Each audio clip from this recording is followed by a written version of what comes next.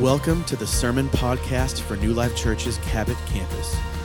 We are located at 3400 West Main Street in Cabot, Arkansas. Our service times are Sundays at 9 a.m. and 11 a.m. To find more information about what we believe, upcoming events, and more, please visit newlifechurch.tv, or you can text the word Cabot to 88,000. We've been in this series, Who is Jesus? And throughout that, we've been talking about who he is as a shepherd. We delve into the fact that we need a shepherd. We are lost sheep and in trouble if we don't have Jesus. We talked about Jesus being I am, how he has always been from the beginning throughout the Old Testament. He has been Yahweh. He is I am, the everlasting Father. And today I want to talk about him as our Redeemer. He is our Redeemer. So if you got your Bibles, if you want to open a Bible app, we're going to look at Ephesians to start with, and then we're going to go to Ruth chapter 2, and we'll read a little bit in Ruth chapter 1 as well. How many of y'all remember growing up ever redeeming cans or bottles for money? Anybody ever do that growing up? Okay. I remember growing up, and we tried it every once in a while, but it always felt like it was a lot of work for the return, right? But I remember looking at these bottles and cans, and I remember thinking, wow, California and Oregon? Those people make a lot of money on those cans and on those bottles. I always thought to myself, it's like, I grow up, I don't need to get a job. I just need to live in California, Oregon, and then I'll just, turn in cans for cash, and that's how I'll make a living. Because I remember as just a kid, I was thinking like, wow, they get a lot of money for each one of these cans. But I lived in Colorado, so instead of recycling, I just threw stuff in ditches and in the forest. That's just how I rolled. I'm joking. I didn't do that. Chill out. How many of y'all have ever been to Chuck E. Cheese's before? Okay, anybody been to Chuck E. Cheese? Now, I know that's a hard thing to admit around other people, but I've been to Chuck E. Cheese's. But here's the thing, like when you go to Chuck E. Cheese's and you redeem your tickets, right? But how many of y'all know this is not a good exchange? Like this doesn't work out good at all. Because you're going to go and you're going to spend, if you spend $40 playing these games, okay? You play all these games and you got all these tickets, you're feeling pretty good about yourself. But then you go to redeem your tickets. So you go up to the counter and you're like, man, this is some really cool stuff. And you're like, I'll have that big stuffed rat up there on the wall.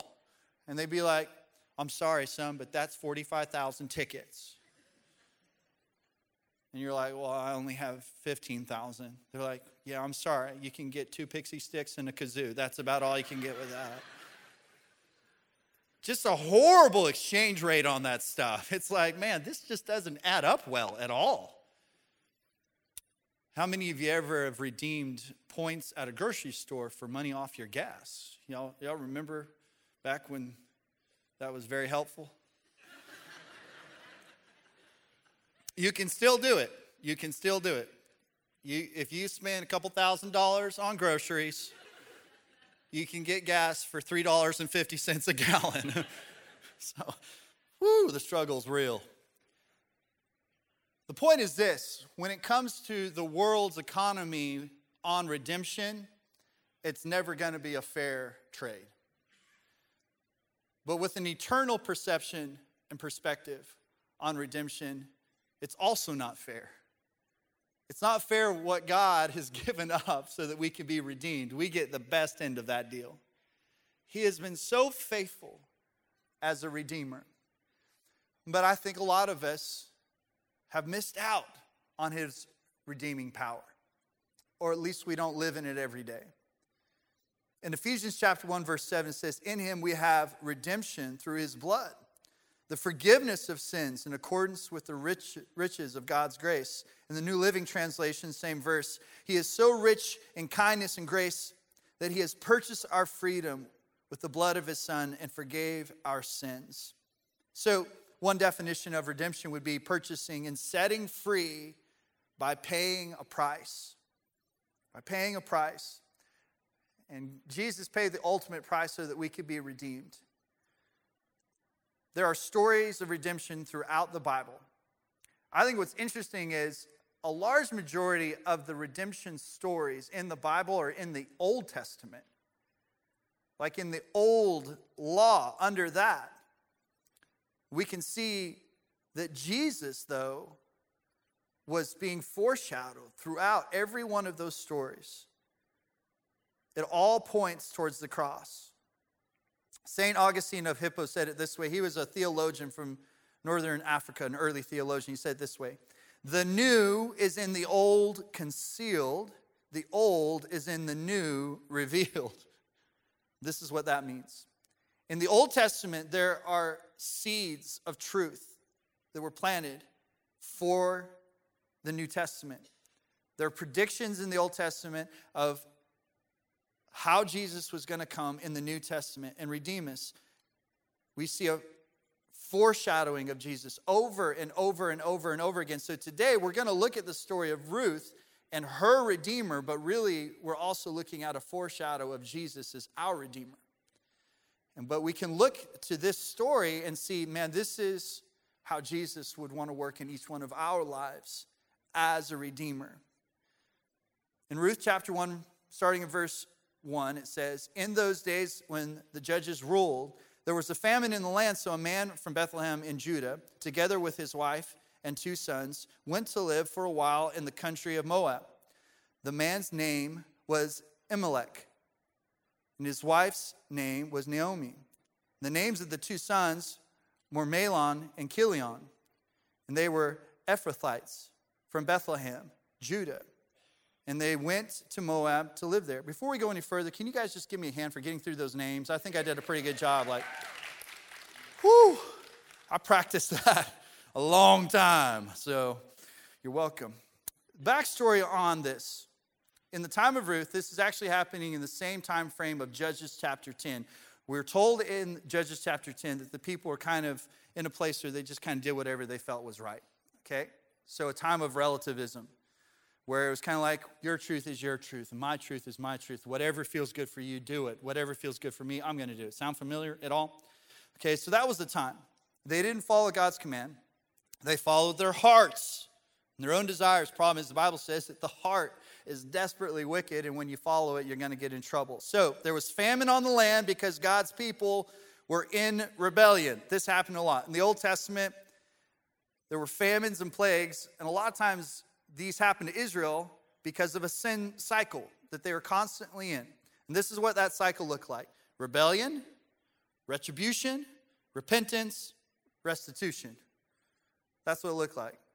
They would rebel, God would bring restitution against them, then they would be broken and repent, and then God would restore them. So God would say, you messed up, so bad things are going to happen, but bad things are going to happen. They're going to make you come back to me, and then you'll be restored.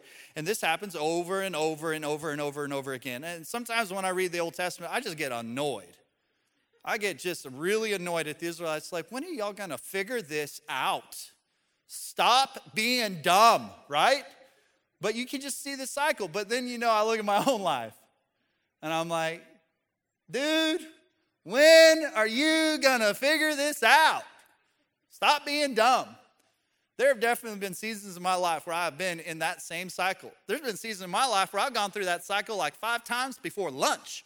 Like, I've just been in that. But God has always been faithful to restore.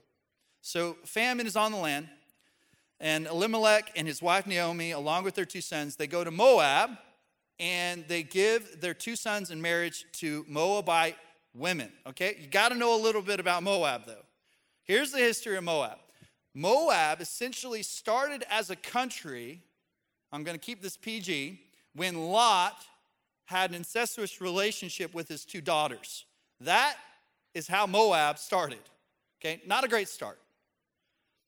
And the Moabite women were known for trying to seduce Israelite men, and they would lead them away from God's covering and would cause thousands of Israelite men to die. So I guess in conclusion, you say you don't really mess with Moabite women. But that's exactly who Elimelech's sons married.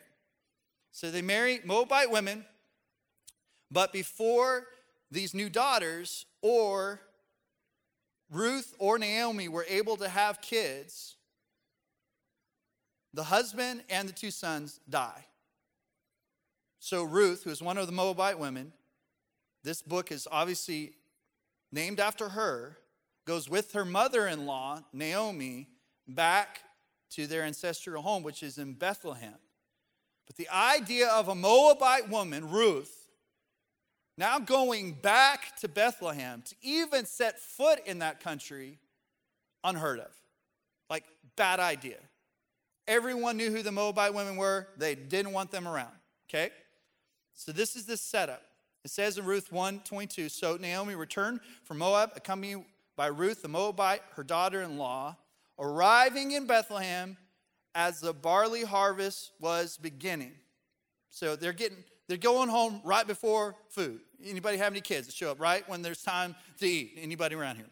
So, but God is setting this stage for this amazing thing, because in the midst of this disaster where there are two women who have no protection, no provision, they're going to see a breakthrough. There's going to be redemption that happens in their life. And I would say that you can see yourself in this story.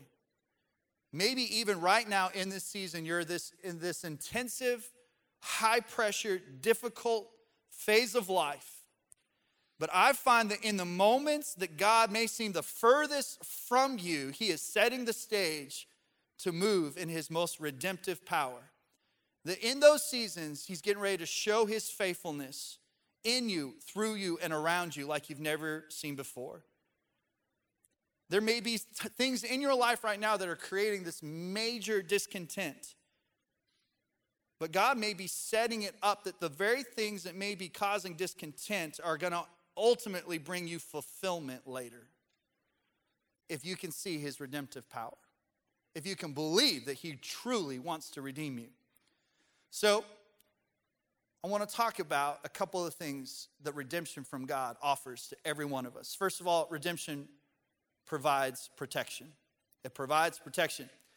So into our main text in Ruth chapter 2, starting verse 2, it says, and Ruth the Moabite said to Naomi, let me go to the fields and pick up the leftover grain behind anyone whose eyes I find favor. Naomi said to her, go ahead, my daughter.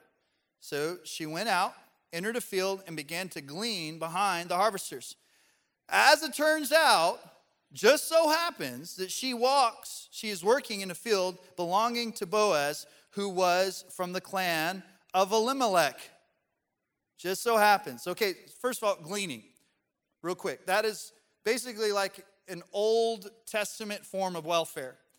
Basically, by law, as they would harvest the wheat, as they would go through and clear fields of wheat or barley or whatever, they would leave a portion behind, and the needy people could go and collect that.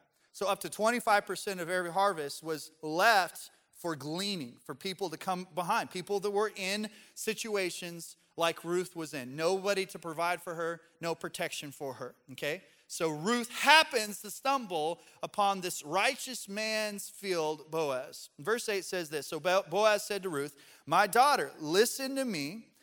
Do not go and glean in any other field. Don't go away from here. Stay here with the women who work for me. Watch the field where the men are harvesting and follow along after the women. I have told the men not to lay a hand on you, and whenever you are thirsty, go and get a drink from the water jars the men have filled. So Ruth is a foreigner in a very vulnerable state. People could have been taking advantage of her. No one to protect her. But Boaz does two things to protect her. First of all, he says, stay in my field and surround yourself with the other women that are here. And you can see this same form of protection that God gives and offers to us through his redemption. Because we're most vulnerable when we are outside of God's presence and away from godly community. Those are the two times in our lives that we will be most vulnerable. But you know, if any of you are parents, you say you got a teenager and they call you up and they say, hey, I think I'm going to stay out a little later tonight. I might be out till like 11 o'clock. Is that okay? The first thing you're going to ask them is, where are you going to be and who are you going to be with? Because you know that those two things are huge factors of whether or not you're going to be okay with this. And it's the same thing in our lives. Where we are and who we surround ourselves will be the difference of whether or not we're receiving the protection that is provided in God's redemption for who we are. So there's two ways that God offers us this protection. There's protection in God's presence, first of all. Psalm 91:2. This I declare, that he alone is my refuge, my place of safety. He is my God, and I am trusting in him.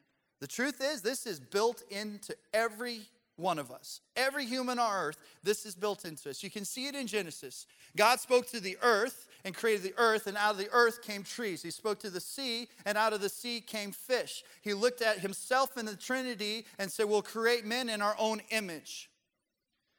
But you can see that it is essential that what you were created for and the environment that you were created for, it's essential for you to remain in that, or it doesn't go well.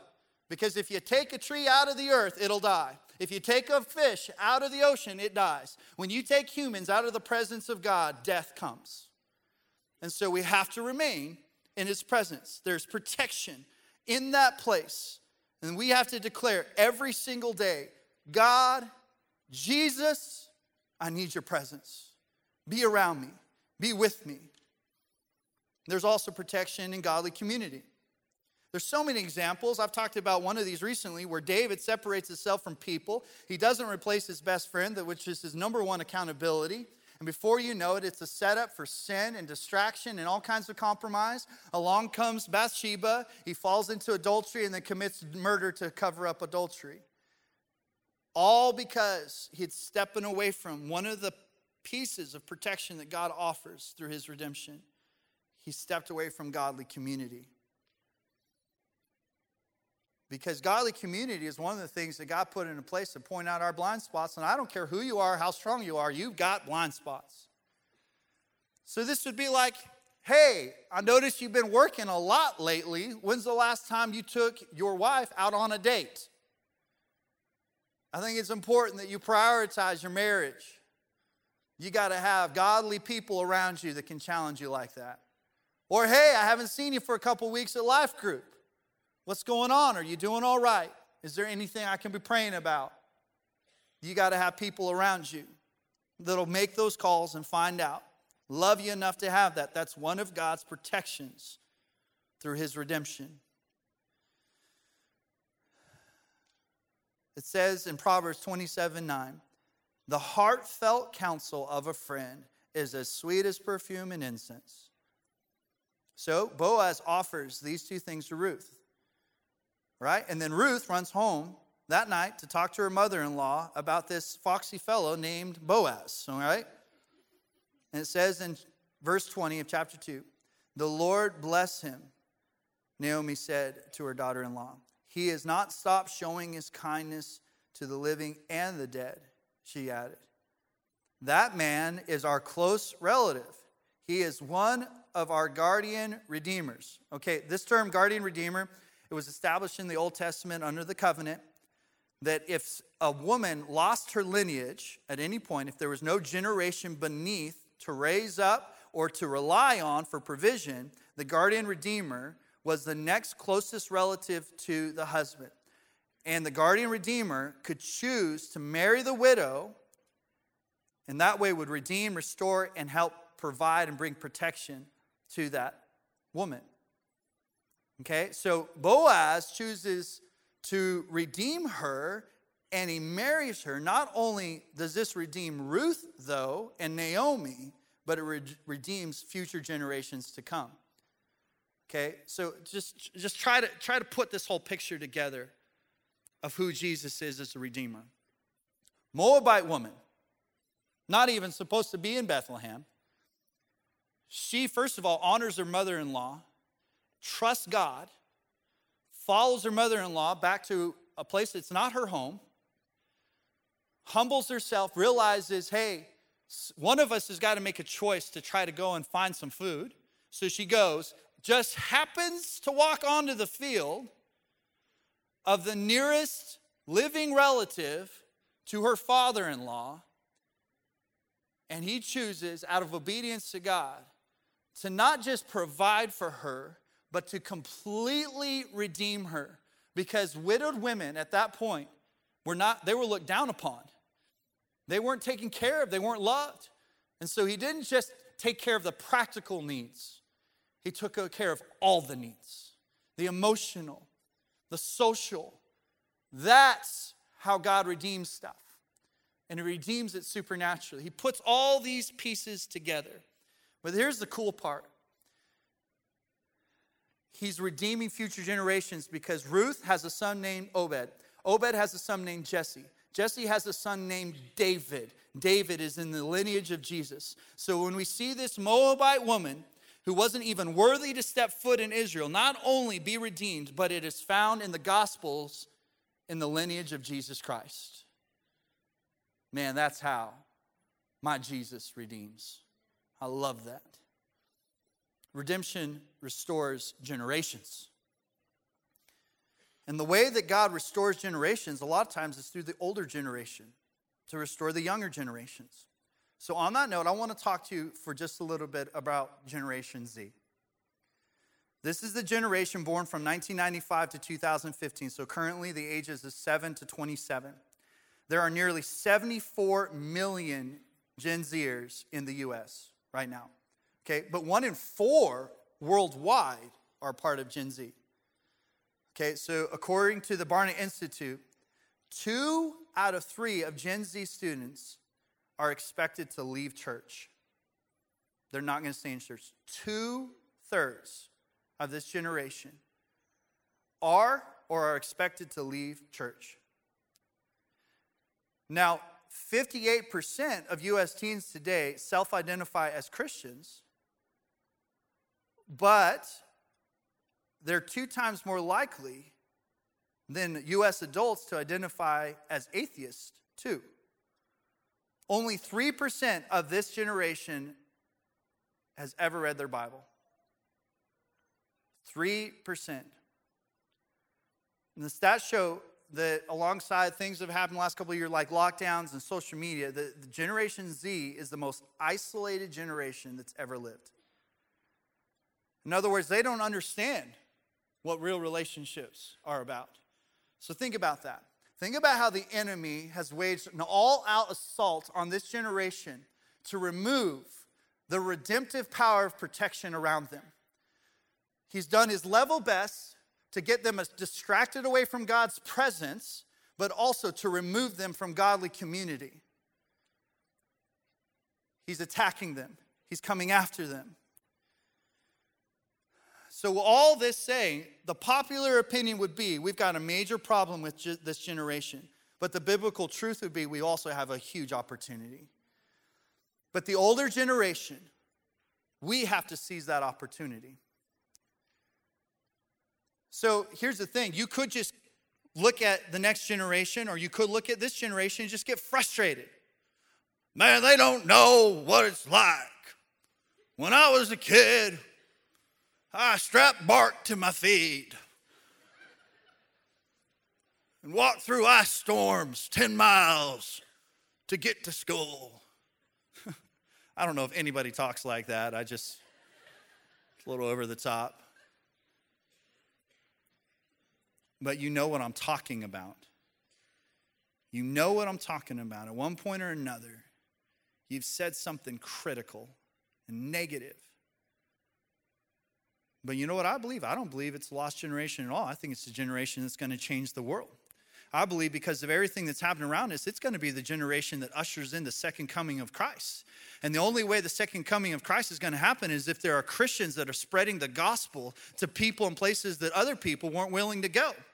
The only way Jesus comes back is when his bride is ready. This generation is going to be the bride that is prepared for the second coming of Jesus. But I believe that the enemy is throwing everything he can at them to prolong the inevitable.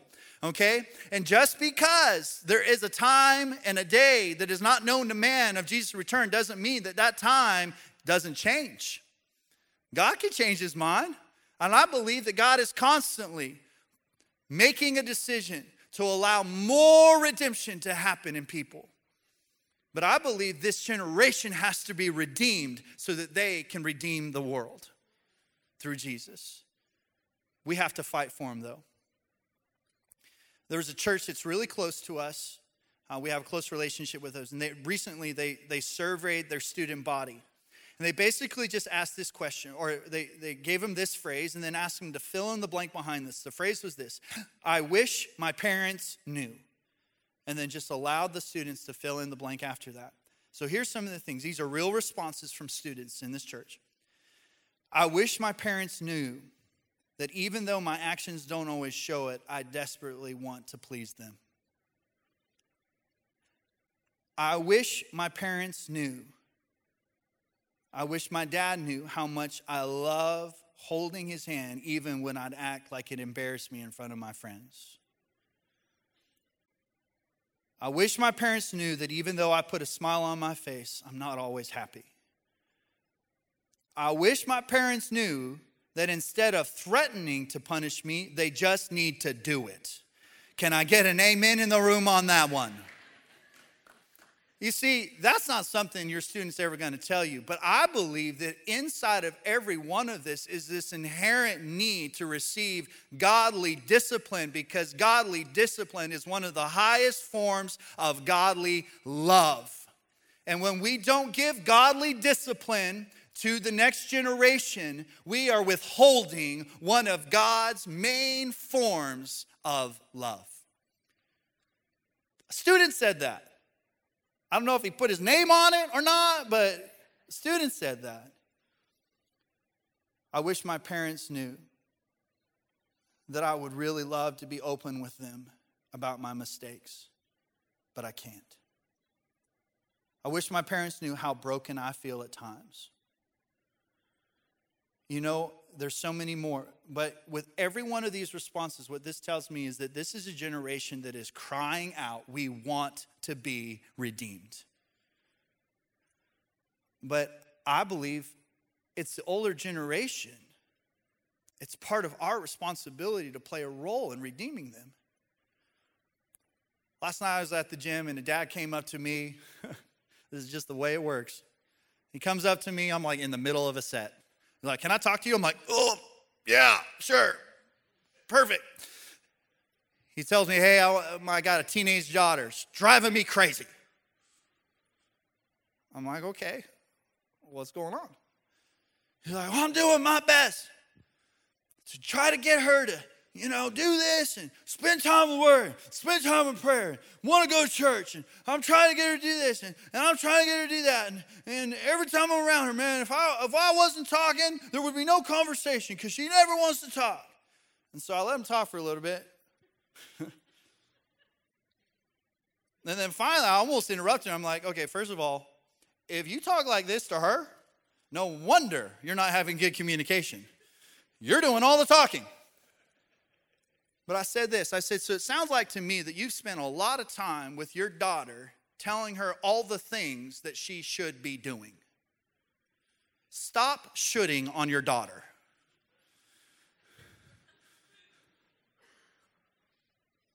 Look, everything you're saying may be true, but if you haven't approached your daughter with the same character and spirit that Jesus approached you, why do you ever think that she would be convicted or desire all these things that you're telling her she should be doing?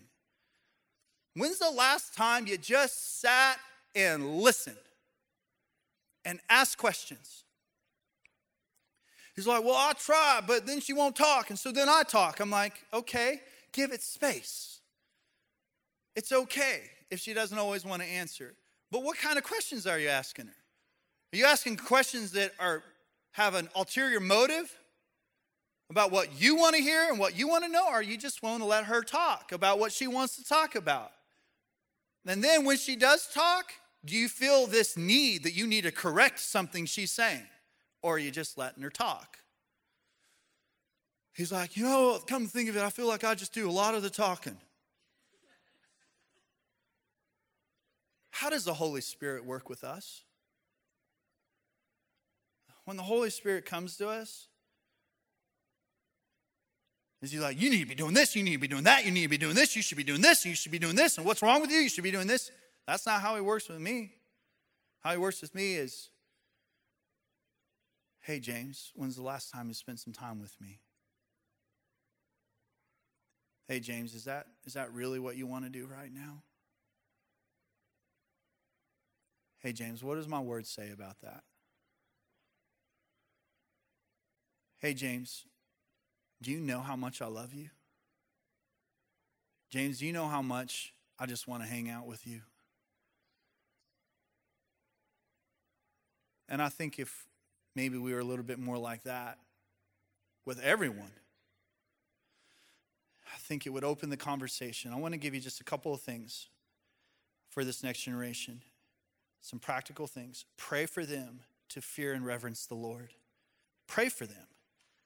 Not to be afraid, but to respect God. Psalm 34:11. Come, my children, listen to me, and I will teach you the fear of the Lord. I'm thankful that my parents, at a very young age, instilled in me this respect for the Word of God and respect for the church, respect for the body of Christ. It wasn't unhealthy fear. It was just, no, we honor this. We respect this. But they had to influence that in me. If you make it happen, I promise you, they'll resist. Give opportunities. But pray for them. Be an example to them. Be an example. Look, they don't need you to be a theologian. They just need you to be consistent. They don't need you to be smart and know all the answers. They just need you to be consistent. Setting the example. This is huge. Like, that was one of the things I asked this dad. I'm like, well, so do you feel like you're doing all the things you think she should be doing? Most of the time, we're not even setting a good example. Who can set a good example? All of us. You don't have to be a pastor or a youth leader to be the people setting the example for the next generation. I promise you. In Titus 2:6, it says this, similarly, encourage the young men to be self-controlled. In everything, set them an example by doing what is good, and also be available to them. Be available to them. Set aside time. Psalm 90:12. Teach us to number our days and recognize how few they are. Help us to spend them as we should. This is not about counting all your days. It's about making your days count. And really what this generation needs is quality time. They need you to make room and have margin. They want this to happen. But they can tell when it's real and sincere and when it's not. If they feel like they're just a box that's going to get checked, none of us want to feel that way. You have to have room for them, have margin. Back to the story of Ruth. I believe that's one of the biggest things that Jesus does is he redeems generations. And I believe that he wants to redeem your family. And I believe he wants to redeem generations of your family. I believe that some of you have lived under generational curses, and Jesus wants to break those in you so that they never repeat ever again. I also think that a lot of times when you want to see things break away in your life, one of the best ways for you to see breakthrough in your life is to help there be breakthrough in someone else's. Number 3, redemption is given to all who take refuge. It's given to all who take refuge. Okay, that take refuge, though, that is a choice. He doesn't force this. This is a choice. So I don't want to discount God's redeeming love and how vast it is. I have seen its pursuit of people. I have countless stories of how he has sent his redeeming love to reach people. One example, a few years ago, I was in Guangzhou, China on a missions trip. I had a team with me, and we were getting done with a very long day of ministry, underground churches, praying for people, and we were riding the metro bus system there in Guangzhou, China. It's a huge city, over 200,000 college students at different universities in this city, and that's who we were primarily ministering to. So at a long day, we get off the bus, go back to the place we're staying, and I realize when I get to my room, I don't have my phone. It's gone. And at that point, I'm upset about it because I had a bunch of personal notes and stuff that I had taken on that phone. There was a lot of information on that phone that I was really upset that I wasn't going to have anymore. It wasn't just, I'll just buy a new phone. Like that phone was not on the cloud, okay? And so I was really upset about that. And the next day, we had to get up and go out and do more ministry, but it's raining. It's just another miserable, long day. We go to get on the bus, and I had put a bunch of money on my Metro card to pay for my team to ride the bus.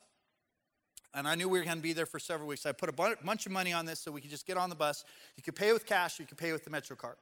So I pay for my whole team. They go back, sit down, I pay, and as I'm trying to put my card away, it slips, and it falls in this tiny little crack between the dashboard and the kiosk that you swipe the card. It falls back behind there. No way for me to get to it. I'm like, yeah. Come on, God. Like I'm on a missions trip. You know? So at first I'm mad at God, and I'm like, that's the devil. It's Satan. The devil be so busy sometimes. Either way, I'm just in a funk. I'm upset. So I go through the whole day, bad attitude, trying to love on people, show them the love of Jesus, but I'm just bad attitude. I get back to my room that night, and I get on my computer, and I've got an email from somebody I don't recognize. I open this email. The man introduces himself, and he said, hey, I was on a bus last night late, and as I was getting off the bus, something caught my eye, out of the corner of my eye, and I went over, and I have your phone. Because on my home screen, on this phone that I had, it had my emergency contact information, like if found, contact, had my email. He's like, so I found your phone. And I'm like, oh, and you want to give it to me? Like this... So at first I was a little bit hesitant, okay, what's going on? He's like, if you want to, come over to this area. This is where my apartment is, and I'll give you your phone back. And I'm like, man, I feel like I need security right now. I don't know, this strange guy. So I go over to where he's living at this apartment building, and we're just outside, and I meet this guy. He's from South Africa, okay? And I get my phone, and I'm very thankful. And he's like, hey, would you mind? I just need to talk with somebody. He's like, would you be willing to come up to my apartment and just spend some time? And I'm like, oh. I'm like, it's fine. I'm basically like a ninja, So if he tries anything, it's a bit of that. I felt pretty confident, So I go up to his apartment, and I just spend almost 2 hours talking with this guy. He tells me about his life. Tough story. Basically, he's there from South Africa. A lot of people from African nations do this. They go and they buy up a bunch of technology, and they ship it back to their country, and they can turn it for a profit because you can get it very cheap in China. And so that's what he's doing. But he's basically there by himself. No friends, nothing. He hadn't been home in months. And he had a really rough childhood, all this stuff. He grew up in some of the places that I'd been to when I went to South Africa in the slums in Soweto. So I knew how hard it was for him growing up. Long story short, I wind up leading him to the Lord there in his apartment. And he accepts Jesus. So I just want you to put that picture together. A white dude from America flies over to China, where he loses his phone, and a black dude from South Africa finds his phone, and the black dude and the white dude meet up in a Chinese apartment complex. It's like a setup for a bad joke, right? That is the pursuit of Jesus' redemption. That he would do that for that man. So I get done, great conversation, get his contact information, try to get plugged in with another local church. And I'll go down, and I'm waiting on the bus. The bus shows up. I get on the bus, and I remember, oh yeah, my Metro card's gone. So I pull out some cash to pay the bus driver, and I'm holding the cash out. He doesn't take it. He just looks at me.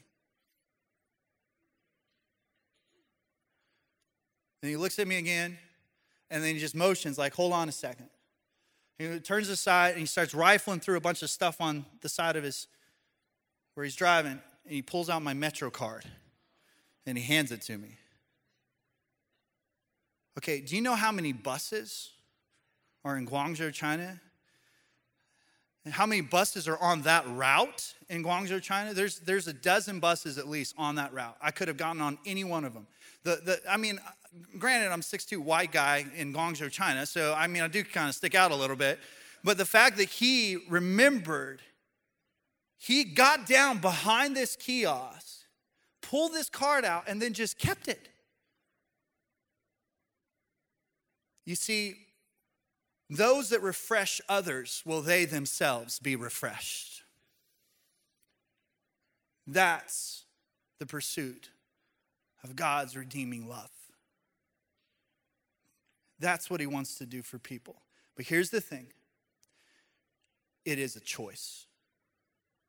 Because I could have chose not to go over there. I definitely could have chosen not to go up to his apartment. And he could have chose to reject what Jesus had to offer him. In Ruth 2:12, may the Lord repay you for what you have done. May you be richly rewarded by the Lord, the God of Israel, under whose wings you have come to take refuge. That is a choice. You have to take refuge. You have to come under it. This is a story of redemption that opens with a funeral and ends with a marriage. It's amazing, the pieces that God put together.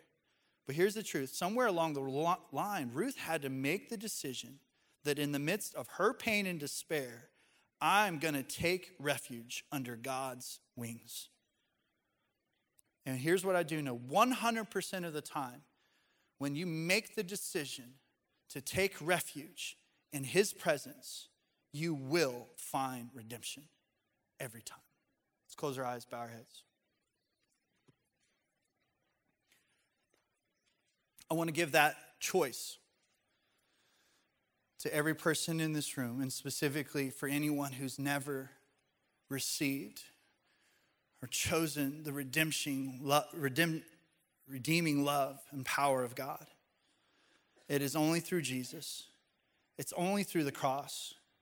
The truth is, there's believers in this room that for one reason or another, maybe because of pride, maybe because of knowledge, maybe because of your own self-reliance,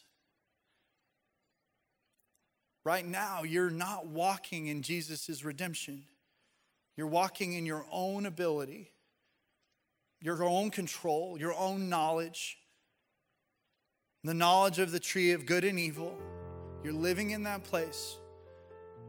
And in that place, you're away from God's presence. You're away from his protection. You're away from biblical community. And he wants you to come back to him right now. And it is a choice.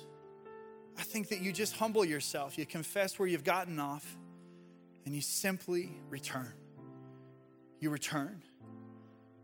You return to devotion to him. You put yourself out there again and return to putting yourself around the body of Christ and godly community. It's a choice. But there are also some of you that you've never surrendered to his redemption, the redeeming love that comes through Jesus in the cross. That means you've never surrendered to him as Lord and Savior. You've never asked him to come forgive you of your sin and restore you. And if you're in that place, I just want to give you a chance to do that right now. If you're away from God, not surrendered to him, not under the shadow of his wing. Maybe you feel like you were in that place, but you haven't been. You know it. Maybe you need to rededicate your life to him this morning.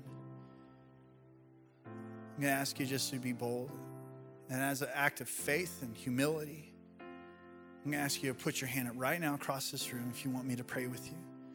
Let's receive his salvation today. As soon as I see your hand, you put it down. Yes, ma'am. Got you. Anyone else? I'm just away from him. Yes, sir. Got you. Got you. Anyone else? Yes, sir. Respect that, man.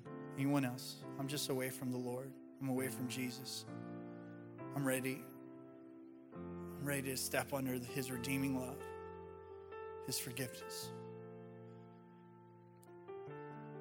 Okay, got it. Yes, ma'am. Thank you. Anyone else? Okay. Anyone else? All right. For everybody that just raised your hand, might be some of you that didn't raise your hand. You raising your hand is not what gets you saved. But I do think it helps release faith for you to receive what he's got for you right now. I'd encourage you to go public with this faith. I'd encourage you to declare to somebody you made a decision to surrender your life to Jesus. As soon as the service is over, tell somebody. And whenever it's available, I would encourage you to go public with your faith through water baptism. But I want to encourage you that God is with you right now. He loves you. He's ready to meet with you. And let's just talk to him. Just say this. Say, Father, I recognize that I'm a sinner. And I recognize that I need a Savior. And I believe that you sent your son Jesus to die on the cross for me. And I ask for your forgiveness for my sin. And I believe that Jesus defeated my sin and defeated death when he rose from the grave. That's how I'm redeemed. That price that was paid, something I couldn't earn, but it's given to me and I receive it right now. And I surrender to you, Jesus, as my Savior. And I also surrender my life to you and ask you to be Lord. And I repent. I stop and I turn away from living for myself, living the way the world wants me to live. I want to live according to your will, the standard of your word. And I ask that you would lead me by your Spirit every day to walk out this redeeming love so that others will receive it too. That you would get me connected with godly community that can encourage me, hold me accountable. I want to live in your presence and your protection. Help me to grow in an understanding of your word, the power of your Spirit. Thank you, Jesus, for redeeming me. Thank you for your redeeming love that's pursued me and never given up. Father, I thank you for meeting with us, redeeming us. And I pray, Father, that each one of us would not just walk and live in the power of that, but that we would see that there are people around us that you want to redeem too. And I pray that you would use us, first and foremost, through the way that we live and our example. Use us, God, as a church to redeem people. Work through us for your glory and kingdom in Jesus' name. Amen. Amen.